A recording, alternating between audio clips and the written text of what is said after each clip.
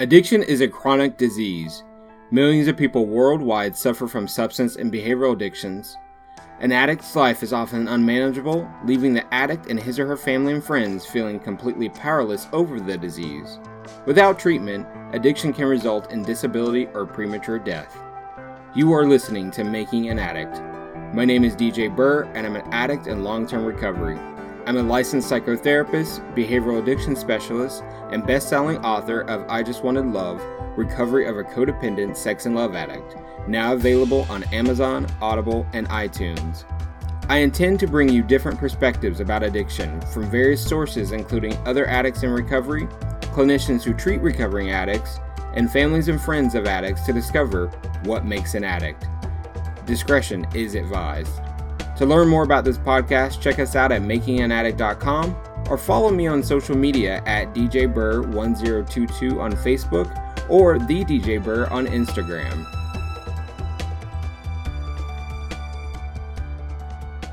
Good morning and welcome to another edition of Making an Addict. I'm DJ Burr, and today I have a guest. Her name is Allie Hayden. Allie, welcome to the show. Hi, thank you for having me. Yeah, I'm so glad that you were able to be here today. Would you mind introducing yourself to our audience? Sure. My name is Allie Hayden. I'm a person in long-term recovery from drugs and alcohol. My date of sobriety is 11/3/09. And I've been working with young people, teenagers, young adults, and their families in the greater Houston area for about the last 6.5, almost 7 years now. Fantastic. Do you work for yourself or in an agency? I actually do both. I work for a nonprofit agency called Palmer Drug Abuse Program that's been around since 1971. It's an alternative peer group, and that hosts 12-step based meetings for teenagers, young adults, and their families. And then we also offer some individual and family counseling services. And then I have a small private practice on Saturdays where I can see teenagers, young adults and their families just kind of on my own that maybe aren't ready for the 12-step route or just kind of some harm reduction or some behavioral issues. Well, goodness, it sounds like you're doing a lot for the recovery community. Thank you. Well, I'm happy to do it. I love it. Yeah, I have the same feeling. I really appreciate the work that we all do to give back, especially when we freely receive help from the rooms of recovery. Is that how you got started in this addiction work? Yes, absolutely. Like I said, I got sober in November. And when I got about 18 months sober is when I first, I was actually a teacher. I taught 7th grade English for 1 year, and it was just not for me. But my favorite part of the day was that the kids would line up in front of my classroom like early in the morning and at lunch, and they just wanted to sit and talk about, their boyfriends or their girlfriends or their parents or their coach. And I really enjoyed that part, but not so much teaching 12 and 13-year-olds how to diagram sentences. So after that school year ended, I found a job at Palmer Drug Abuse Program as a youth group coordinator, which is like the younger group staff that just kind of basically they get paid to hang out and have fun and be enthusiastic about their recovery and facilitate groups. And so I did that for about a year. And it was just the greatest job, and I loved doing it. So I got my LCDC and kind of took off from there. And I've worked in several other agencies here in the greater Houston area kind of since then. And just the love and the passion has grown and grown and grown from that. So it sounds like you've always had a desire to work with kids, seeing that you went through, I'm assuming, some schooling to become a teacher. Well, if I'm being super honest, I got an English degree as my bachelor's because I was very active in my addiction at that time. And I honestly thought to myself, I could probably do a lot of drugs and drink a lot and still make pretty decent grades. And so that's what I did. And turns out I was right. And And so when I left school, it was December of 2008 is when I graduated, and there was just a hiring freeze all over the place. And, and I needed a job that fit in with my drinking. And, anywhere that started at 8 a.m. or 9 a.m. was just, out of the question. Anywhere that drug tested was out of the question. So I just waited tables. So it wasn't until I moved back home and my mom basically said, listen, you can't just sit around and drink and wait tables. Like, you need to do something. And she was a teacher and she's been in education. So she said, why don't you get your alternative teaching certification while you're living here? And so that's how I got started into teaching, and that sort of thing. But I even remember when I was still drinking, actually talking with my dad, after a night he had picked me up from the Brazos County Jail, and he was like, what are you going to do with your life? And I was like, I really think I should help young people with drug and alcohol issues because I know a lot about that. And this was before I even got sober. So thank God, that I was able to come into the rooms of recovery and actually have something to give these young people. But I think that passion was instilled early on. Wow, what a gift to bring your experience to the youth, because I don't think we talk enough about the youth, and that's when it all starts for most of us. Yeah, right? Yeah. So can you... If you hear anybody in the rooms, they say, when did you start drinking? And usually it's around teenage years. Exactly. Yep. And there might be some peer pressure, there might be some anxiety or depression, and they're looking to numb that. There can be trauma. There's a variety of things that lead, our youth to engaging in addictive behaviors, not just with substances, but any type of addictive behavior. So it's good that we have these conversations and reach out to them, because I think they're often ignored. Absolutely. Well, and I would say, I've actually heard someone talk about their own recovery that I really identified with, and they just said, first it was fun. Then it was fun with problems. Then it was just problems. And I was like, oh my gosh, yes, that's exactly how it was. Because, I don't think I could really honestly say that there was some big traumatic event that happened in my life. There was some stuff going on in my household. My dad is an addict of a different kind, and he is not in recovery. And so I think some things were kind of coming up. And, as I got a little bit older, I could kind of see that and hear what was going on and make some connections, and it wasn't making a whole lot of sense to me. But I mean, really, the reason I started drinking and stuff like that was because the cute boys that I liked were drinking and partying, and they were all punk rock and looked cool and stole beer and, that kind of thing. And I just really fell in love with that. And so I think for me, my addiction really just got started that it was just fun. And I think that's how it gets started for a lot of young people. And unfortunately, it's just kind of like rolling the dice a lot of times. If we're genetically predisposed to addiction, or, some other stuff ends up happening while we're in our early stages of addiction that causes some trauma or causes some shame cycles. And then we start using to kind of calm those emotions or calm those shame cycles or calm that trauma. That's true. Absolutely. I can remember, having those experiences and wanting to be calmed or numb and reaching out to, other people, places, and things to try to make that happen. I'm curious if there were any consequences for you early on when you were drinking. So it's been described to me, when I tell my story, that they kind of describe me as a low bottom, high functioning alcoholic. And, so I guess I can tell my story and y'all can decide for yourself, if that's the case. But, I was able to graduate college, but also, got arrested pretty frequently, lost jobs, lost relationships, I had some health issues that came up because of my drinking and using. But in high school, when I kind of first started, I worked a full-time job. I took AP classes, And I had a horse that was kind of like that was my extracurricular activity, is I rode horses and I went to horse shows and everything. But how my addiction kind of played a part in that was how I was able to do all that stuff is I would wake up at 4:30 in the morning and, do some speed, drive to the barn, go ride early in the morning, drive to school, and then go work at night, and then get, a couple hours of sleep, and then wake up and do it all over again. And usually I would, use stimulants in order to keep me going all day, and then I would have to drink or smoke pot or something like that in order to kind of bring me down at night. And so I think, my drug use and my alcohol use kind of assisted me in having this very high functioning life.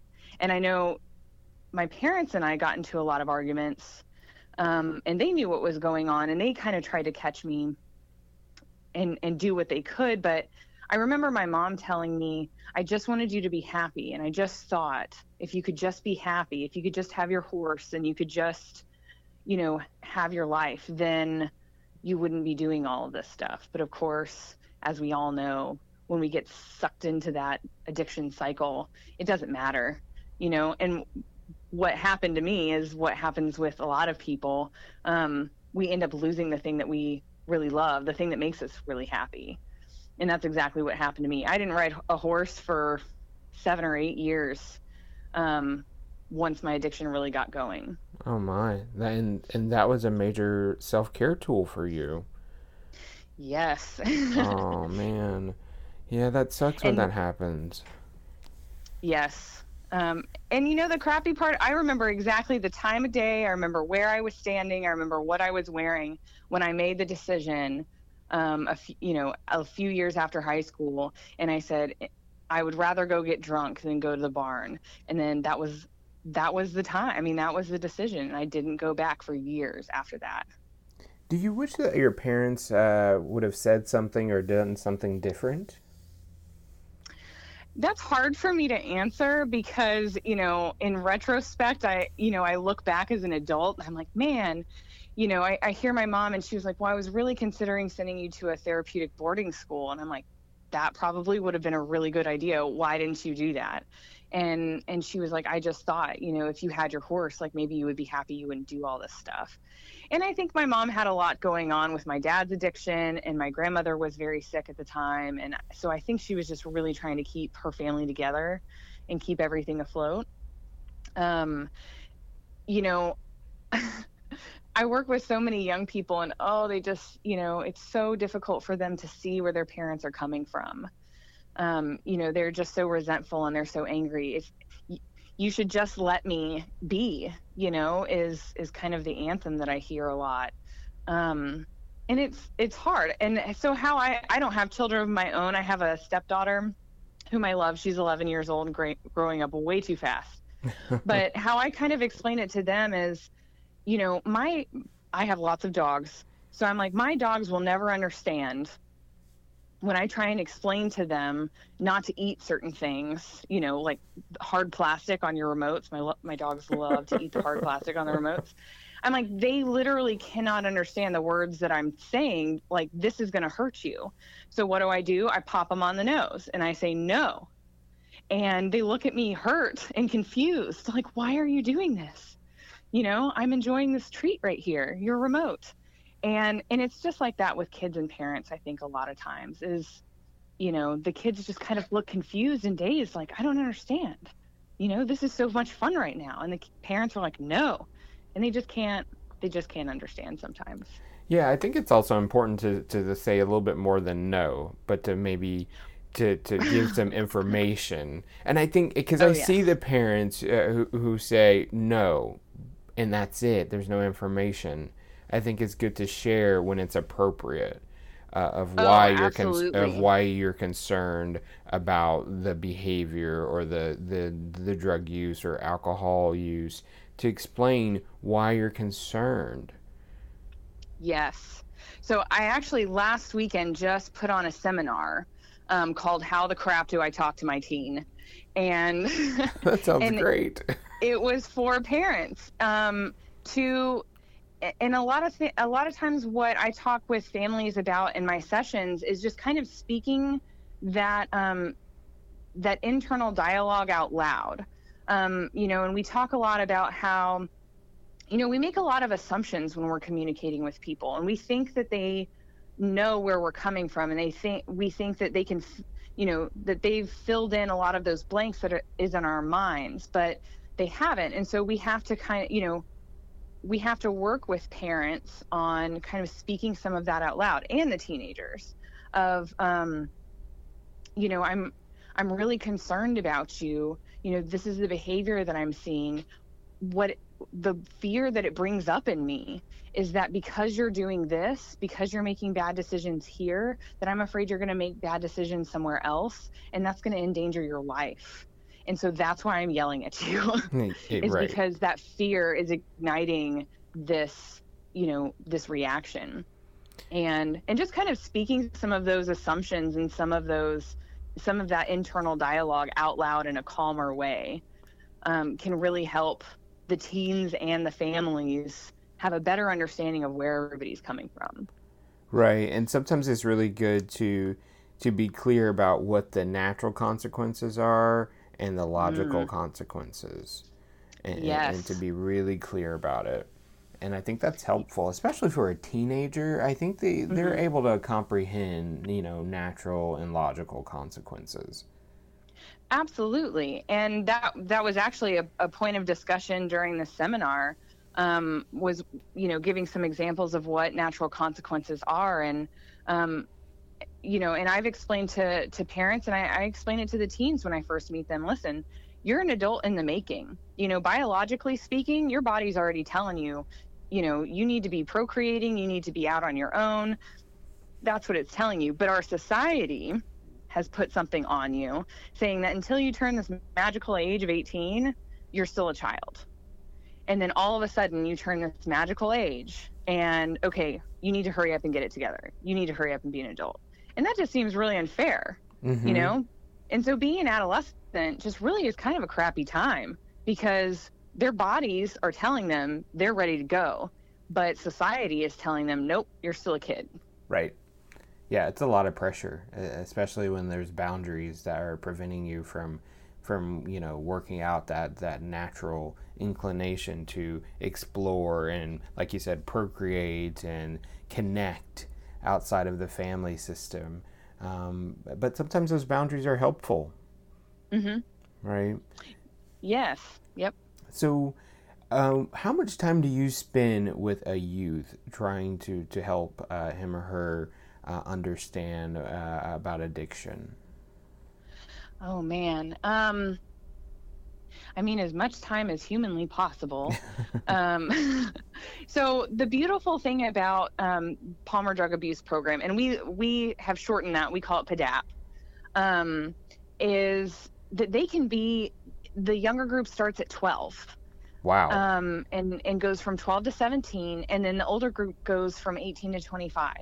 And I have been really, really fortunate that no matter where I've worked in the greater Houston area, I've worked with adolescents. And so I've known some of these kids for 5 or 6 years now. Like, they were my clients when I was working in the rehab facility on the adolescent unit. And then they went to the sober high school, and I got to go work at the sober high school here in Houston. And then they participated in an alternative peer group. And so when I came over to PDAP, I got to be their counselor at their alternative peer group. So there's some of these kids I've literally gotten to watch grow up and become beautiful young adults. There's 2 or 3 of them I'm thinking about right now that, they've got 5 years sober, 4 years sober, wow, 3 years sober, and are being super helpful to people. And so, that's been the beautiful part about kind of Houston's continuum of care, is we have all of these amazing facilities, and we're a big community of recovery, but we're also like this very tight-knit community of recovery. So I realize that I'm straying from your question just a little bit, so I want to get back to it. But so as far as spending time with the youth, talking to them about addiction, we make it very clear at PDAP that only they can decide if they're an addict or an alcoholic or how they want to identify.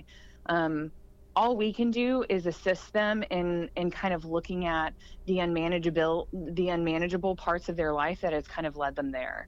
And, how can we work with you on, on putting those pieces of your life back together? And, maybe you don't plan on staying sober forever, and that's okay. We can meet you there. But for now, the boundaries that you've been given in your home, or the boundaries you've been given by the law, or the boundaries you've been given by your school, is that you need to remain substance free. And so how can we help you get through these next couple of years and have your brain develop a little bit, and just develop some better coping skills and that sort of thing, and go on and lead a happy, healthy life. Sounds like an amazing program. It sounds like a lot of resources are provided to the youth and to the family to educate them and support them on this journey. Because like you said, for some of them, they're 5 years sober and they've been doing this work for 5 years, right? They've learned so much about themselves and addiction along the way. That's great. I you talked about the sober high school. I'm like, what the hell is that? Because we need more of that. Yes, we do. And actually, if you want to check out something that's a really great resource, there's a documentary that was made about the greater Houston area and the sober high school that was here, and kind of the other programs that feed into that. And it's called Generation Found. And I think you can download it on iTunes and Amazon and Vudu and all of those places. Okay. But it's a great representation of kind of how all of the programs kind of work together here. Fantastic. To serve the young people. Do you know if they focus on behavioral addictions at all? So some of the alternative peer groups focus or have kind of a piece to that.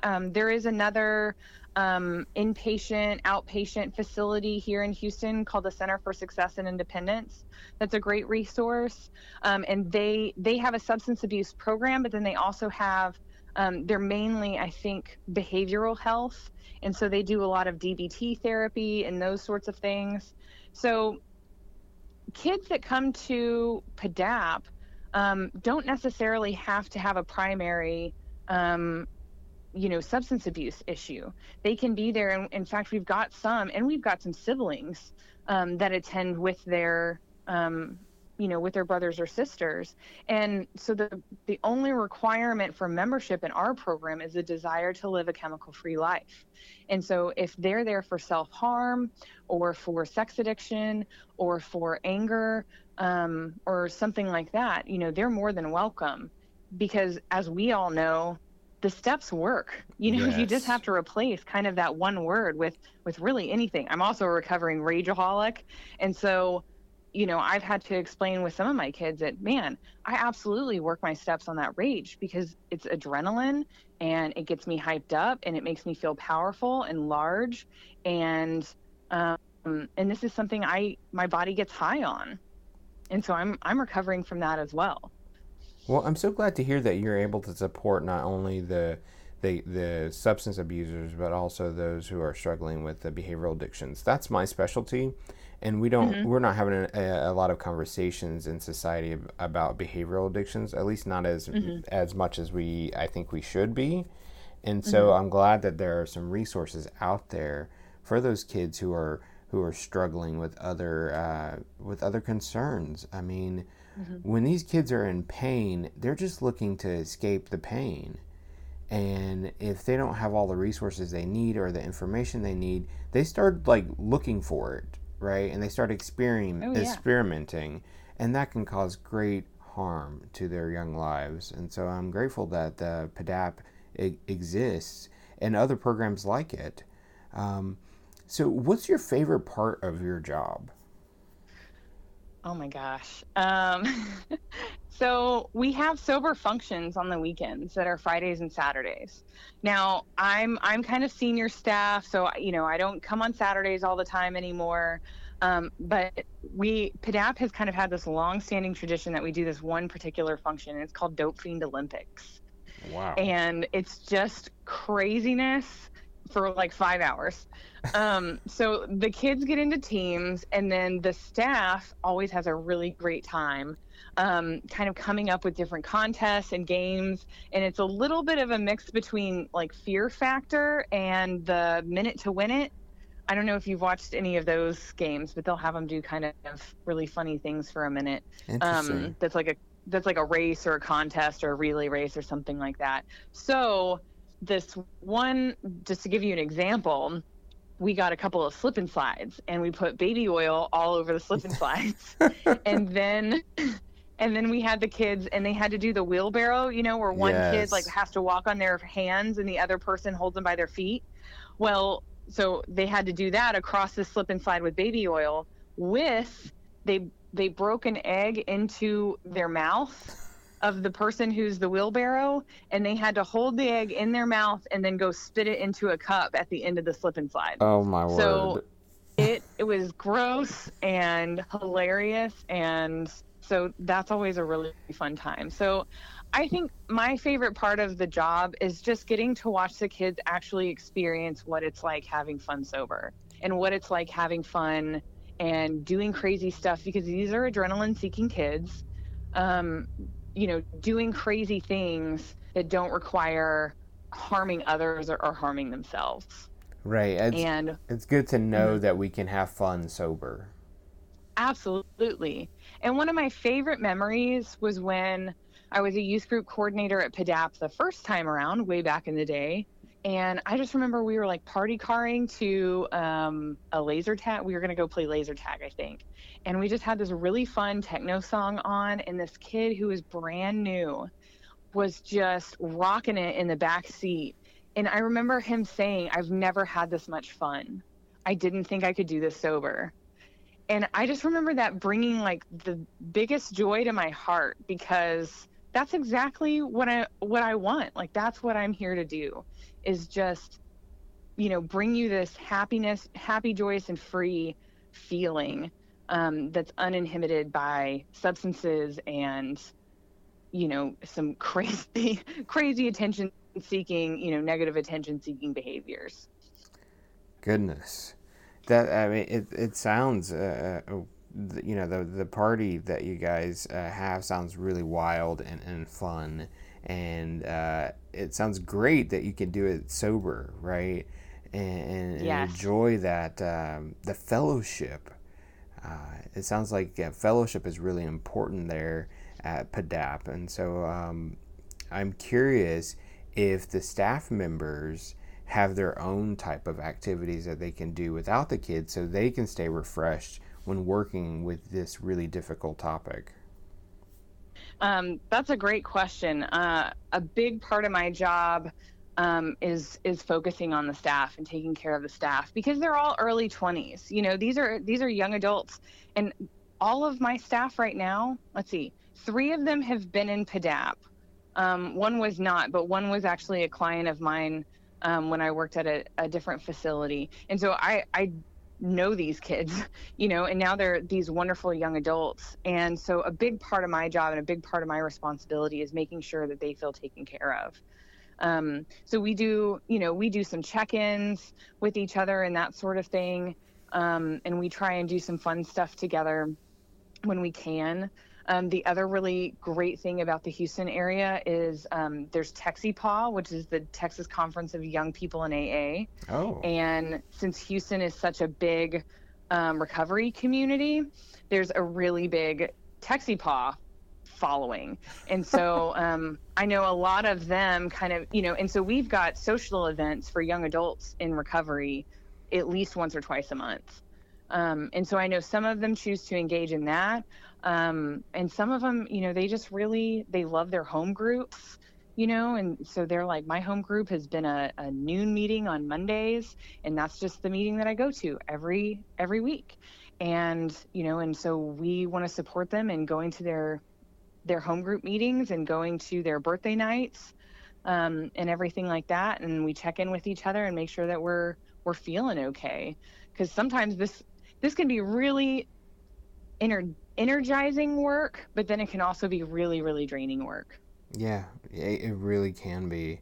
I'm a therapist, and so I'm sitting with people who are working through the trauma and also educating them about addiction and also recovery. And it's exhausting, but I love it. It's the best work I've ever done, but it is exhausting. So I'm glad to hear that there's support for the staff too, because we don't want them to get burnt out, because the youth need them. Right. And so that's great. I try and tell them all the time, y'all are the most important people to this organization, because y'all are on the front lines. You're doing it. You're showing enthusiasm for recovery.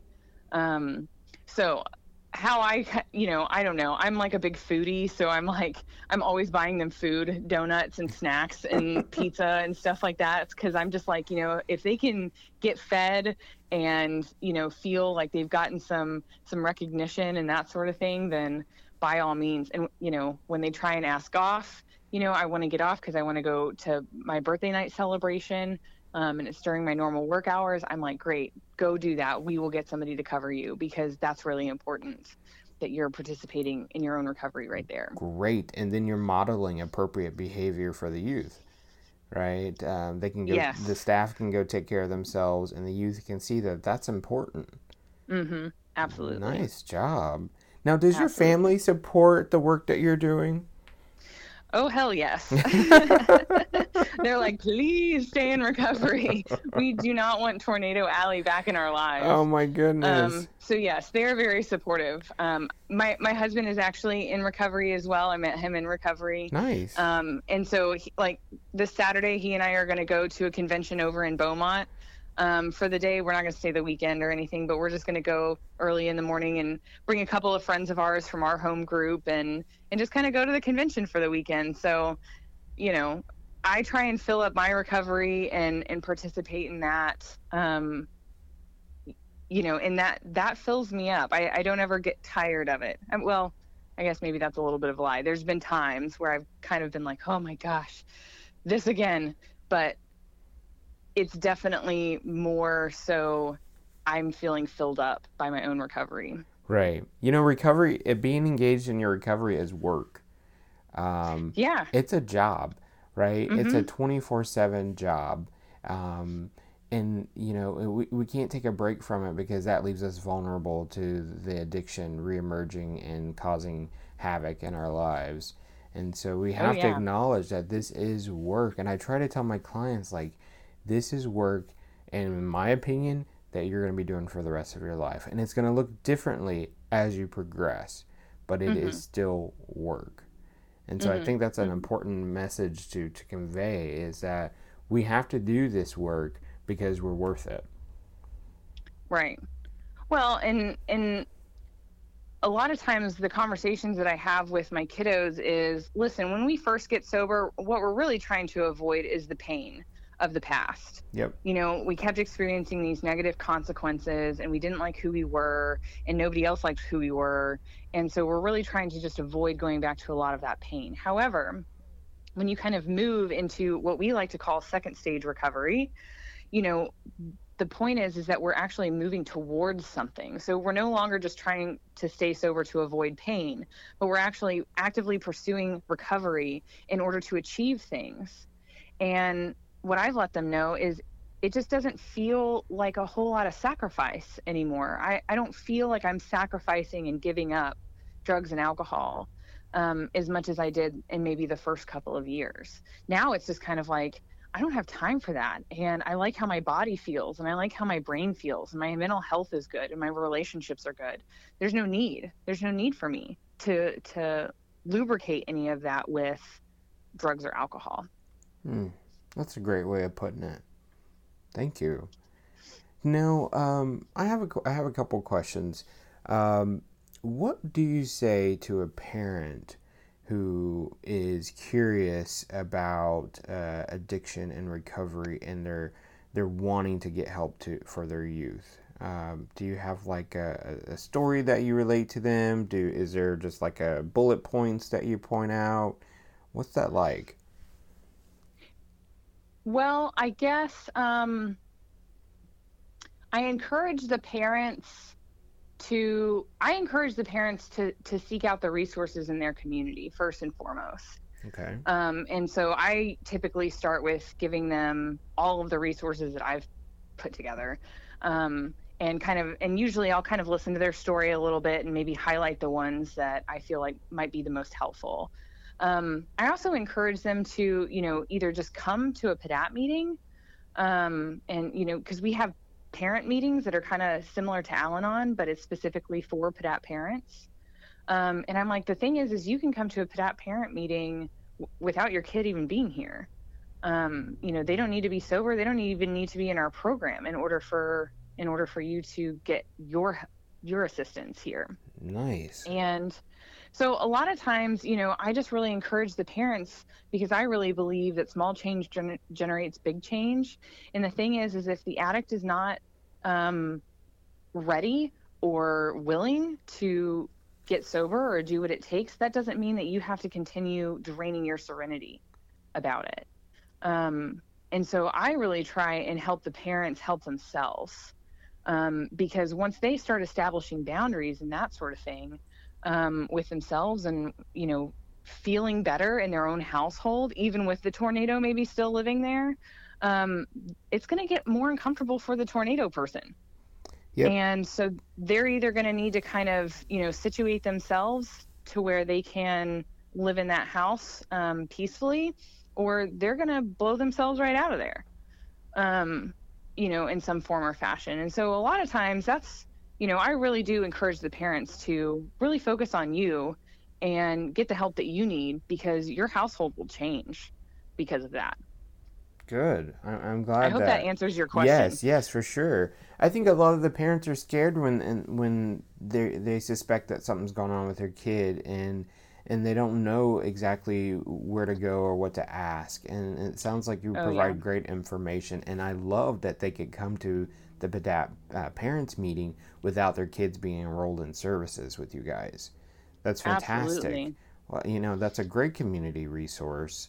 How long has PDAP been in existence now?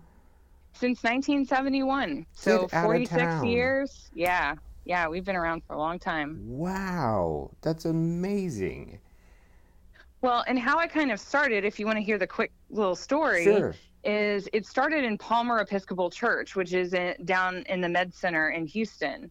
And that's actually the church that houses the sober high school right now. Oh. But so it started over there. Father Martin was helping this man who was an addict and was working with him. And after he kind of got sober, he said, you really need to go pass it on. And they had like a basketball court outside and that sort of thing. And he said, do you see those youth out there? You need to go talk with them, share your experience, and go work with them. And so he started doing that. And that's kind of just how PDAP got formed, is they just started having meetings of young people in the basement at Palmer Church.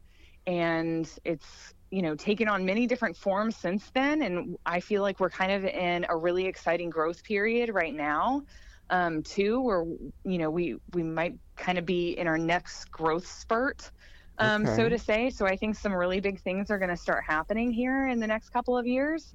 And that sort of thing. So that's kind of how PDAP's gotten started, is just one person, again, passing it on and doing what we've all been taught to do in recovery, is give it back. Now, the messaging that you guys have, does that evolve as, let's say, technology evolves? Do you, for instance, do you reach out to youth via social media? Because that's where most of them are now. So we do. We have a Palmer Drug Abuse Houston Facebook page. I believe we're also on Pinterest. We haven't quite figured out. I don't think we have a Twitter or a Snapchat yet.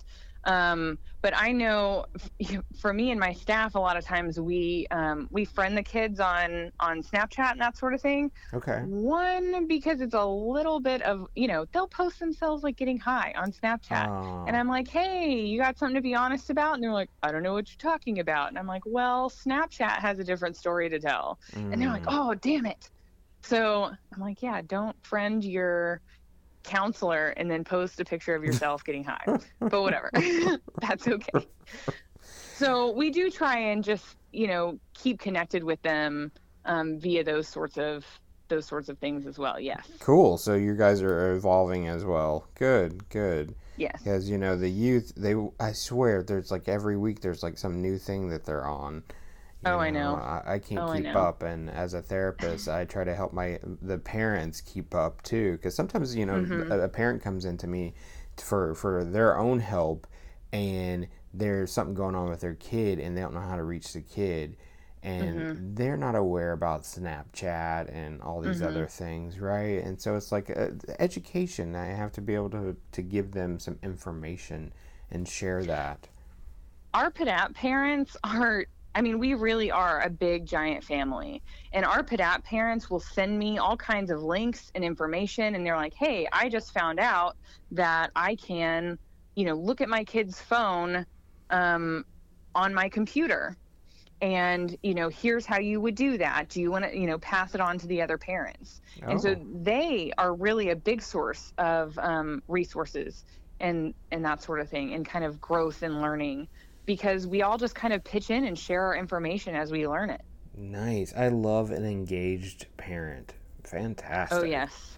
Wow. Oh, our parents are very, very, very involved. So, Allie, before we wrap up, I wonder, is there a message that you want to leave with our audience, primarily for the young folks who are maybe contemplating getting some help? Any words of wisdom? Sure. I guess, the beautiful thing about recovery is nobody tries to sell you anything. I was always very skeptical of, being sold on something and what's the catch here. And the other thing is, what I found in recovery is that the adults seem to have a lot more integrity than a lot of adults that I've met in the past. And so I'm trying to sum up in a nutshell or something like that, all of this wisdom or something, but I don't think I'm finding the right words. I don't know. I guess I would just say, what have you got to lose? If you're contemplating it, what have you got to lose? Try it out. A lot of times it doesn't cost anything. There's free anonymous programs everywhere. And yeah, try it out. And I think a lot of people in anonymous programs say stuff like this, try it for 90 days, really, really try it. Do the steps, get the sponsor, try and stay abstinent from all substances, or whatever your targeted behavior is for 90 days, really, really try it. And then if it's not working, if your life doesn't dramatically improve, or you're not happy with the results that you're getting, you can always go back. And then you've just used 90 days. That's 3 months. It's no time at all in the scheme of things. That's right. Yeah, I like that. Just try it out for 90 days. That's it. Right. And really work it. I have some people that want to do 90 days and they want to go every other week. That's not 90 days. No, it's every day for 90 days. Right. It's every day for 90 days. And taking all of the suggestions, if the suggestions are get a sponsor and call them every day, do that. If the suggestions are work a step a week or, every 2 weeks or something, really, really do that. Even if the suggestions don't make a whole lot of sense, try it. Try it. And yeah, just try it and see what happens. Yeah, I always tell my people, I'm like, look, I'm not going to encourage you to do anything that would hurt you. And I'm definitely not going to encourage you to do anything I haven't tried. Right. Exactly.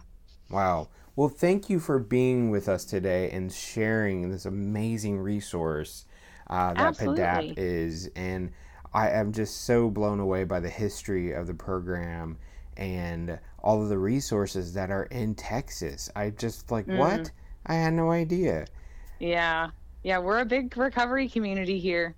Wow, for sure. I love that. And I know we have some Texas listeners out there. So definitely look up PADAP. Can you give us the web address? Yes, it is padaphouston.org is our website. Fantastic. And then my private practice website is just Allie, ALLIE, Haydon, HAYDON.com. Yay. And you can find out a little bit more about me. Well, thank you so much. It was so great to talk to you. And anytime you want to come, yeah, you're welcome. Anytime you want to come back and talk about any new resources, just let me know. Oh, I would love to. Alrighty. All right. Well, thank you so much, DJ. Yes, thank you. It was great. Have a wonderful day.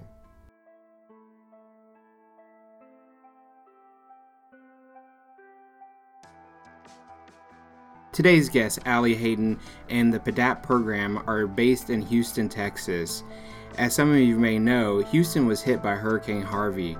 If you or anyone you know are able to provide support for PDAP and the work that they're doing, please consider going to their webpage, pdaphhouston.org/support, and offering some donations to them. I want to make sure that they are able to keep those doors open for those youth in recovery, because what they're doing is so important, and not many programs exist like PDAP. So if you are able, please consider donating. pdaphhouston.org/support. That's pdaphhouston.org/support. Thank you for considering. Thank you for joining the discussion today on Making an Addict. In closing, I want you to understand that there are various opinions about addiction and what makes someone an addict. The opinions expressed here on today's show are those of the person who made them. I suggest you take what you heard, process it, and decide for yourselves what you believe in. If you have feedback or want to tell your story on the show, let me know by emailing makinganaddict@gmail.com, or you can reach me on social media. Again, I'm on Facebook and Twitter at DJBurr1022 and The DJ Burr on Instagram. Lastly, thank you for giving me the opportunity to be of service. Recovery saved my life, and I will be forever grateful. I will keep giving back every opportunity I am given. Tune in next time to witness our ongoing discussion on Making an Addict. Making an Addict is produced by DJ Burr and the Recovery Legacy Network. Today's music features tracks by CDK. Learn more at makinganaddict.com.